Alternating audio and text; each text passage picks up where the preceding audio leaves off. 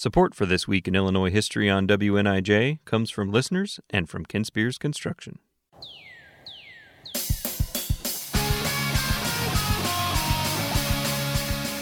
Welcome to This Week in Illinois History. I'm Clint Cargile.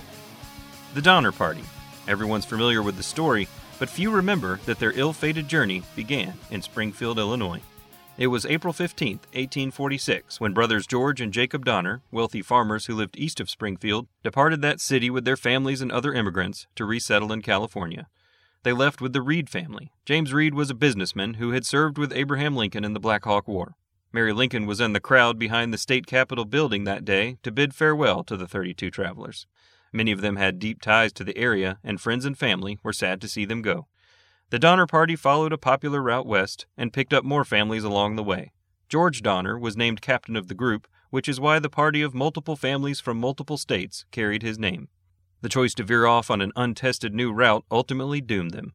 Early snowstorms and impassable terrain trapped them high in the Sierra Nevada mountains. As food and supplies dwindled, some members resorted to eating the dead. It took 4 months for search expeditions to extract all the survivors.